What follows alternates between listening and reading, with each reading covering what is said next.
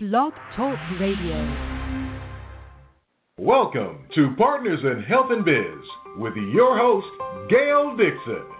Tune in every Saturday, 9 a.m. for great shows about obtaining and maintaining health, business, and finance.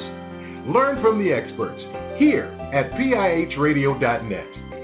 And now, broadcasting from the Partners in Health and Biz studio, here's Gail. Well, good morning, everyone. Good morning to you. Welcome to my show. Welcome to Partners in Health and Biz. We are broadcasting live on the PIH Radio, www.pihradio.net.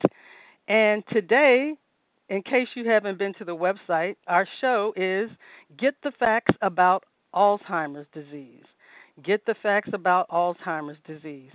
And I have a very special guest joining me today in studio, and she is none other than Miss Ilene Rosenthal.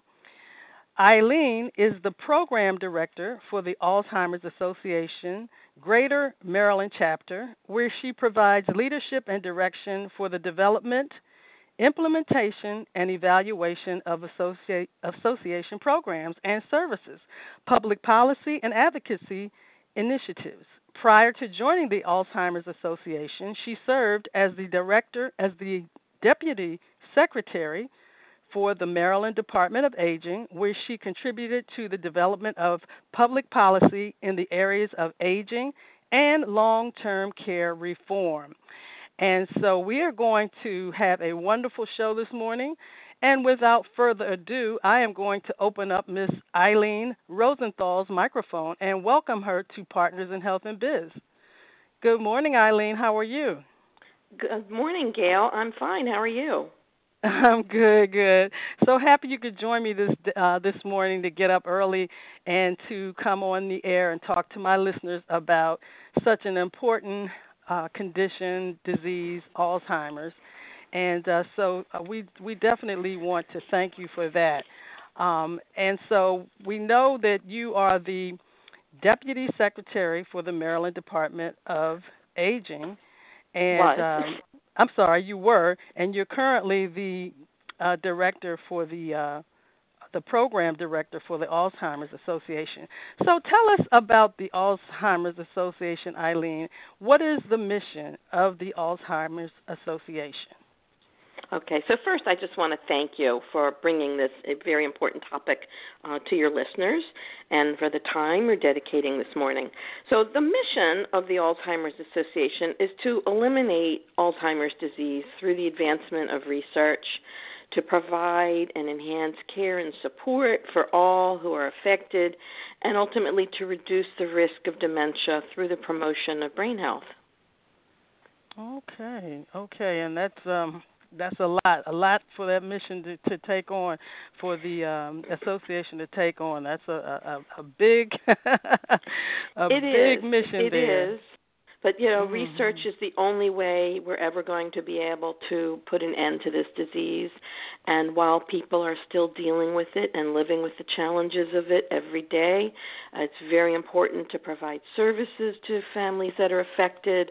It's a tall order, heavy burden, so anything we can do to lighten that burden, we are very pleased to do to help families, provide information, education, and other services. And then the other big piece of that mission is reducing the risk of dementia through promotion of brain health, which increasingly the research is showing that there very much is a lifestyle relationship, and there are things people can do that can lower their risk. So we feel it's very important to get that information out there and help people understand actions that they can take where they can really take control of their health and help reduce the risk of later cognitive decline. Absolutely. So most of us, I would say, know someone who has what we call Alzheimer's or dementia. But exactly, can you explain to my listeners exactly what is Alzheimer's disease and how is it different from dementia? Okay, well, first let me say dementia itself is not a specific disease.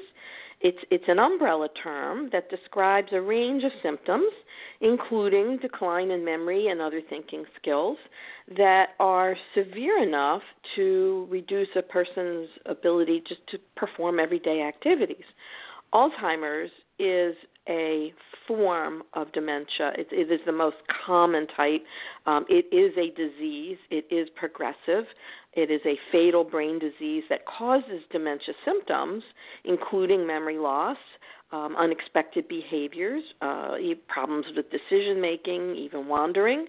As I said, it's the most common cause of dementia and probably accounts for about 60 to 80% of dementia cases. And the other important thing to note is Alzheimer's disease is not a normal part of aging. Okay. Yeah, most of us think that that's what's going to happen. Eventually, as we age, a lot of folks believe that, well, it's inevitable. Maybe if you don't get Alzheimer's, if you don't come down with the disease in your 60s or your 70s, surely by your 80s and 90s you'll have Alzheimer's disease. So you're saying it does not depend on your age. There are other factors that would create or cause you to have the Alzheimer's disease. It's like I said, it's not a normal part of aging, but age is the biggest risk factor. So the older one is, the higher the likelihood is that they could have it. For instance, if in people who are 65 plus, it's about 1 out of 10 people who would have it. But by the time you get to 85, it's closer to 1 out of 3. So it is associated with age, but it is not a normal part of aging. Okay. I know my mother, she's 90, and she's still she's still fully functional. She has her apartment. She makes out her own bills and pays and takes care of her own financial information. Of course, we check and make sure everything is correct. But she's right there. She's fully together mentally, and so we haven't had to worry about her yet. So she's doing quite well. So I wanted to ask you, Ilene, we know about that Alzheimer's is all over. People all over the United States and other countries have Alzheimer's. In some countries it's not as much maybe. But how prevalent is Alzheimer's in the state of Maryland? All right. Well, first let me talk about the United States. Nationally, there are over 5 million people who are 65 and older who are living with Alzheimer's disease. In Maryland, that would include 110,000 people. And unless there's a medical breakthrough to prevent, slow, or even cure Alzheimer's disease, by 2050, the number is projected to grow to 14 million nationally. So this is a big deal, and we are working very hard to see if we can reverse course on this. Wow, that's like an epidemic. Oh, my goodness. It's like it is people a walking around not knowing who they are, It is a public health crisis, and we are looking at ways to use the public health infrastructure to help raise awareness, help people understand what risk factors they may have some control over, and how they can take that control and try and change that trajectory. Okay. And we appreciate that. That's great. What kinds of services, since we're talking about the Alzheimer's Association, exactly what kinds of services does the Alzheimer's Association provide for people, I guess not just in the state of Maryland, but in the United States? Yes, there are chapters covering every part of the United States, and we do provide a lot of services. And the absolute worst thing I ever hear is when someone says, "Oh, I wish I would have known about you when I was a caregiver." So again, thank you so much for bringing this information to your listeners. So as far as the services, the most important thing people should remember is our 24-hour helpline. And that is a toll-free number, 800-272-3900. And that number you can call any time of the day or night and talk to a live dementia expert. And the questions can be anything about caregiving. It could be someone maybe who needs a list of services, adult daycare or some other service, or maybe a caregiver is having a particular challenge. Maybe she's worried because she sees her loved one is very agitated and she doesn't know how to calm him down, and she's just looking for some help and some guidance.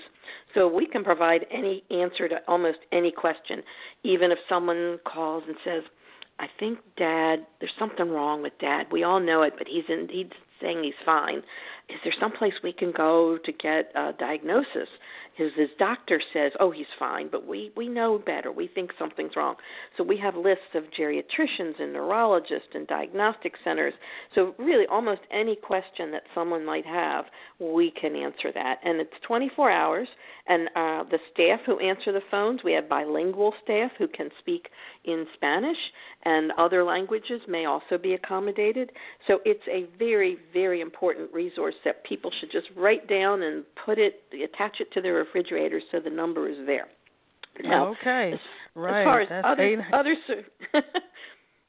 other services include things like support groups. We have over 60 support groups throughout the state. And, a caregiver going through this sometimes feels very alone and isolated. And unfortunately, what sometimes happens is when a loved one is diagnosed, sometimes the very close people in their network don't quite know how to respond or what to do or how to say, and inadvertently they do the worst possible thing, and that is to be less available and less present, and then they feel they're kind of standing there on an island by themselves. So support groups are a great way for caregivers to just be with other people, hear what they're going through, share what they're going through, and just get support from other people, exchange ideas, and it's just a wonderfully mutually supportive environment for people. And as I said, we have them all over the state. We even have some for younger onset individuals. We have some that are for people recently diagnosed that are not necessarily younger. So there are different kinds. We have a support group that's led by a bilingual Spanish language facilitator. We have a support group at Chase Brexton that is there for the LGBT community. So the support groups are just a wonderful place for people to go and get some support. Now, I want to talk about education programs. One of the biggest challenges people have as a caregiver is just not understanding the disease, because everything about this disease, it's not an instinctive disease. Everything that you think is the right thing to do is usually wrong. And, in the old days, we used to think if, Mom said it's snowing out in August, that the proper thing to do was to correct her and say, no, Mom, it's August, it's hot out. But we now realize it's better to go into their reality than to try and expect them to enter ours. And so if Mom says it's snowing out in August, you want to say, oh, let's go look at it. Look at that. It's so beautiful. Because if you argue, one, she might get upset, she might get agitated, and then 5 minutes later she might talk about the snow again. So it's not going to accomplish anything. So our education programs teach people about the disease, how it progresses. We have about 10 different nationally developed education programs that some just talk about the basics, understanding Alzheimer's and dementia. We have one called Know the 10 Signs that really gets into the difference between, what's normal aging and what's not. So if how many of us have, walked into a room and said, what am I here for? And that's pretty common. Right. I've done it. We've all done it. Especially when you're rushing, rushing around, not even concentrating, right? But most of us are able to reconstruct, our steps and go, oh, right, I went to go get my wallet, and then go about your business. Well, a person with Alzheimer's probably cannot reconstruct their steps. Or maybe, we've all lost our keys. Sometimes we put them down and we forgot where we put them, or we have our phone. Where's our phone? And you have to call it from another line to see where it is. Right. That's okay. We do that, especially, like you said, when we're rushing around. But a person with Alzheimer's might not be, it's not that they can't find their keys. They might not remember what the keys are for. Or they put the keys in a strange place, like the refrigerator. We might put our keys down on the counter or by the door, but, a person with Alzheimer's could put them in a strange place and have no recollection of where they are. So our education programs help caregivers really understand the disease so that the caregiver can be strong and not get upset when these things happen and know that it's normal and not to try and convince the person to put their keys in the same place every day because that ship has left, Right. So we're going to have a little break right now. Ilene, I want to, at this point, I have to tell my listeners, in case they're just tuning in, and not to cut you off, you can continue, but we're at the halfway mark. I know time goes by fast. In case you're just tuning in, you're listening to Partners in Health and Biz.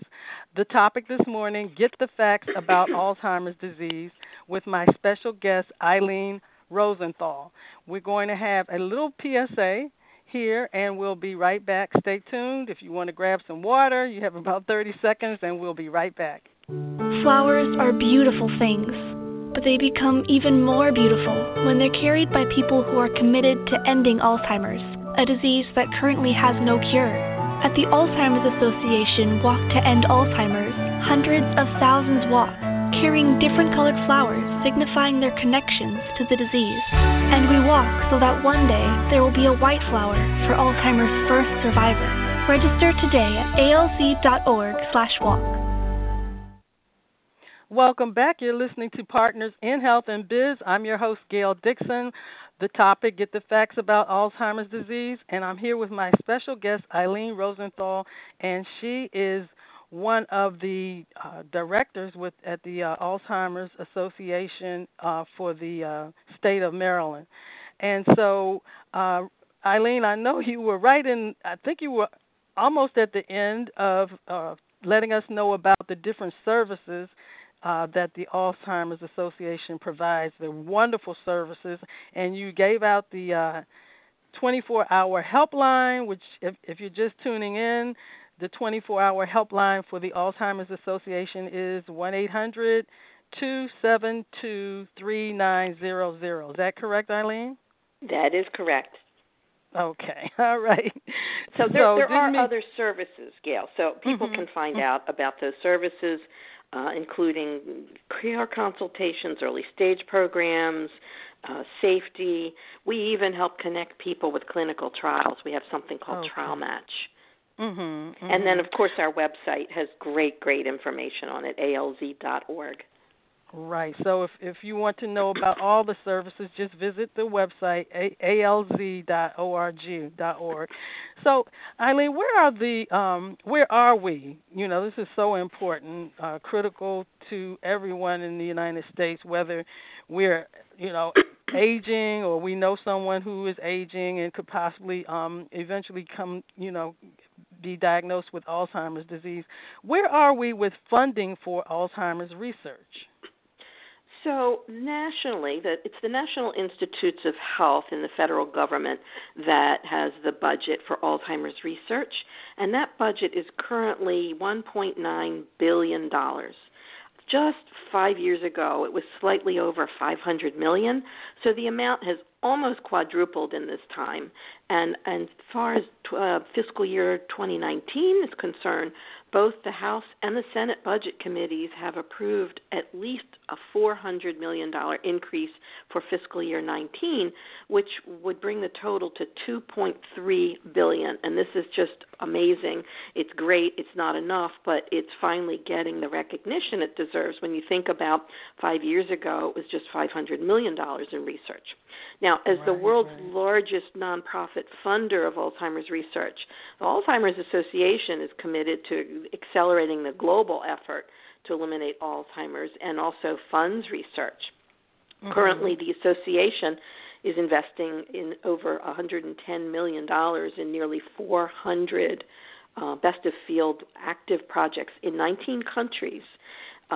We also convene an international research conference every year that brings about 5,000 or 6,000 researchers in from all over the globe, and they're sharing information. And so again, we're the largest nonprofit funder of research in the country and globally, And in fact, to date, we've invested over $400 million in research projects, some of which would not have been considered fundable by the federal government, but we were able to take some risks. A good example of that is the imaging studies, the dye that's used that lights up the pathology in the brain. That was something that was initially funded by the Alzheimer's Association about 15 years ago. Mm-hmm. Okay, wonderful. At least we are progressing, and so. And what kinds of things are you hoping to accomplish at the federal and state level going forward? Well, worldwide, there is a huge quest to just find new treatments to stop, slow, or even prevent Alzheimer's disease. Drugs in development are trying to interrupt the disease process by impacting on one or more of the brain changes associated with Alzheimer's. Until recently, most of the clinical trials have tested potential therapies in people living with the disease. But right now, the consensus in the field is a need to move treatment interventions earlier and research studies earlier in the course of the disease in order to have the most beneficial impact. So Alzheimer's prevention studies are probably the most exciting research right now, and that's testing to see if we can intervene with people at high risk of Alzheimer's. Not people who have a diagnosis, but people who are believed to be high risk of going on to get it, to see if we can change the course of the disease. Now that we have the imaging technology that allows us to see the disease in the brain of a living person, it's really changed the whole focus of research.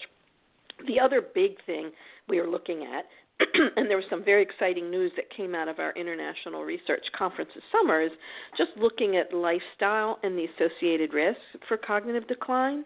So for the first time, a large randomized clinical trial has demonstrated a significant reduction in the risk for developing mild cognitive impairment and dementia through aggressive treatment of high blood pressure.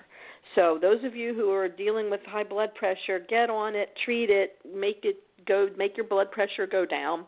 The research was so compelling because historically we've considered people with a systolic of 140 or over to be people with high blood pressure that we would begin treatment for.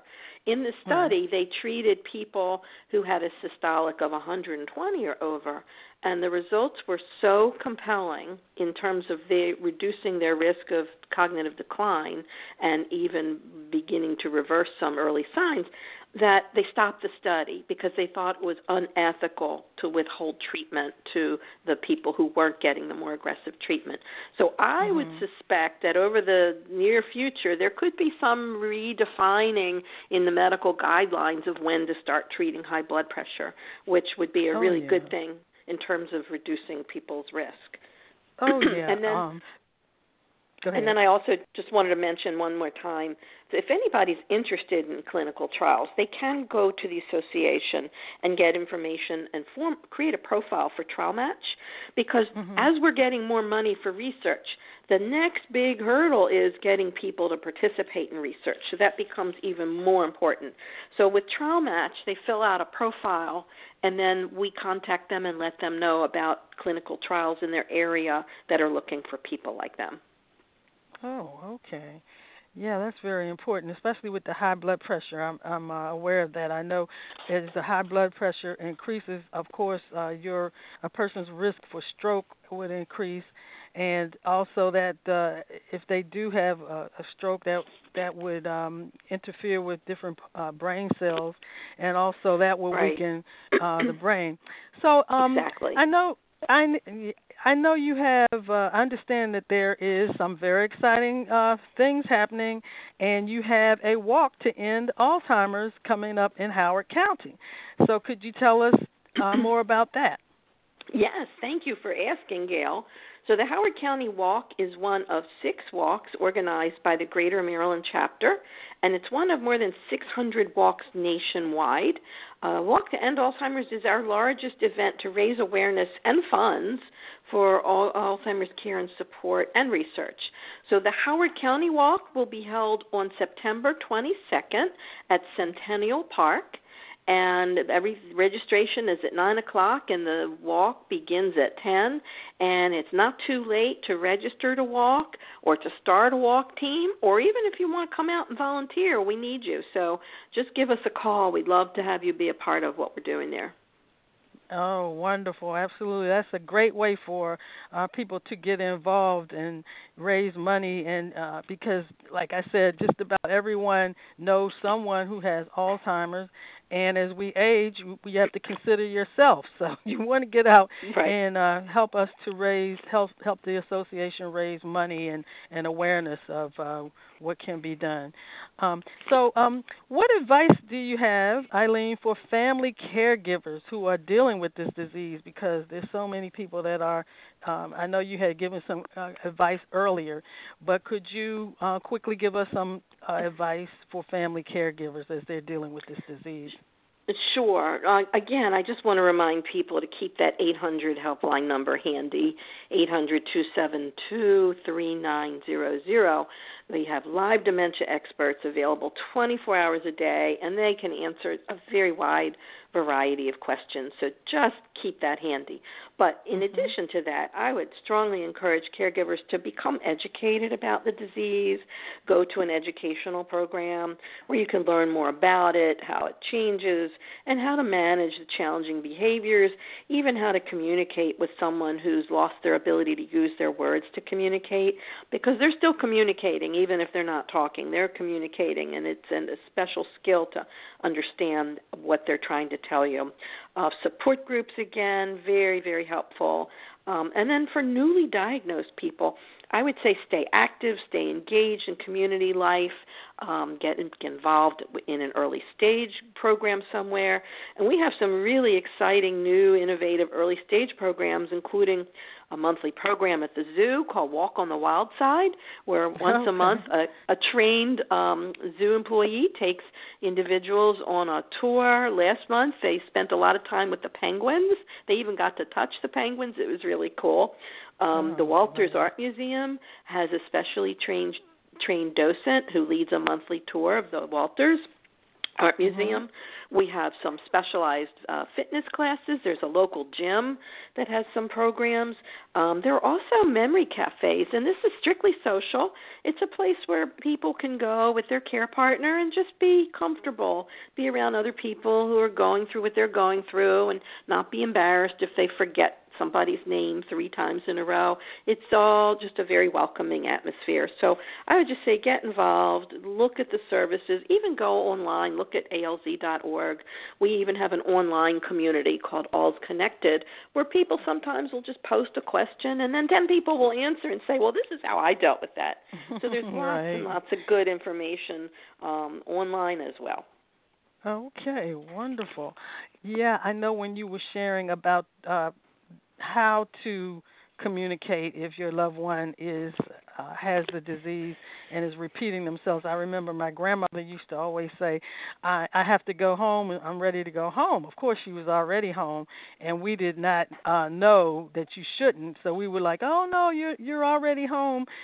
So now you're saying, okay, you're letting us know, my listeners, that really you should agree with them so that it doesn't upset them. So you have shared so much wonderful, powerful information this morning, Ilene. I do want to thank you, and I want to see if you can come back in the near future and share with us. Don't be a stranger, because I know there's always something new coming, happening with the Alzheimer's Association. So we want to keep updated with what's going on with the association. So as we begin to close out, any final remarks that you would like to leave with our listeners? Well, I would just like to say anybody who's interested in getting involved with the association, we'd love to have you. We have lots of opportunities. We always need volunteers for however long, whether you have a once-a-week time slot open or once a year if you want to come out and help us with a special event like the walk, or even if you want to be trained to deliver community education. We have a lot of volunteers who've been trained and are out teaching in families how to deal with the communication problems or manage behaviors, or what are the 10 signs, or we have a program they teach called Healthy Living for the Brain and Body, which all of us should take advantage of. We have support groups. So anyway, anyone who would like to get involved, get in touch with us. Okay. Thank you so much. And do you want to give out the website one more time as we close out? Yes, the website is alz.org.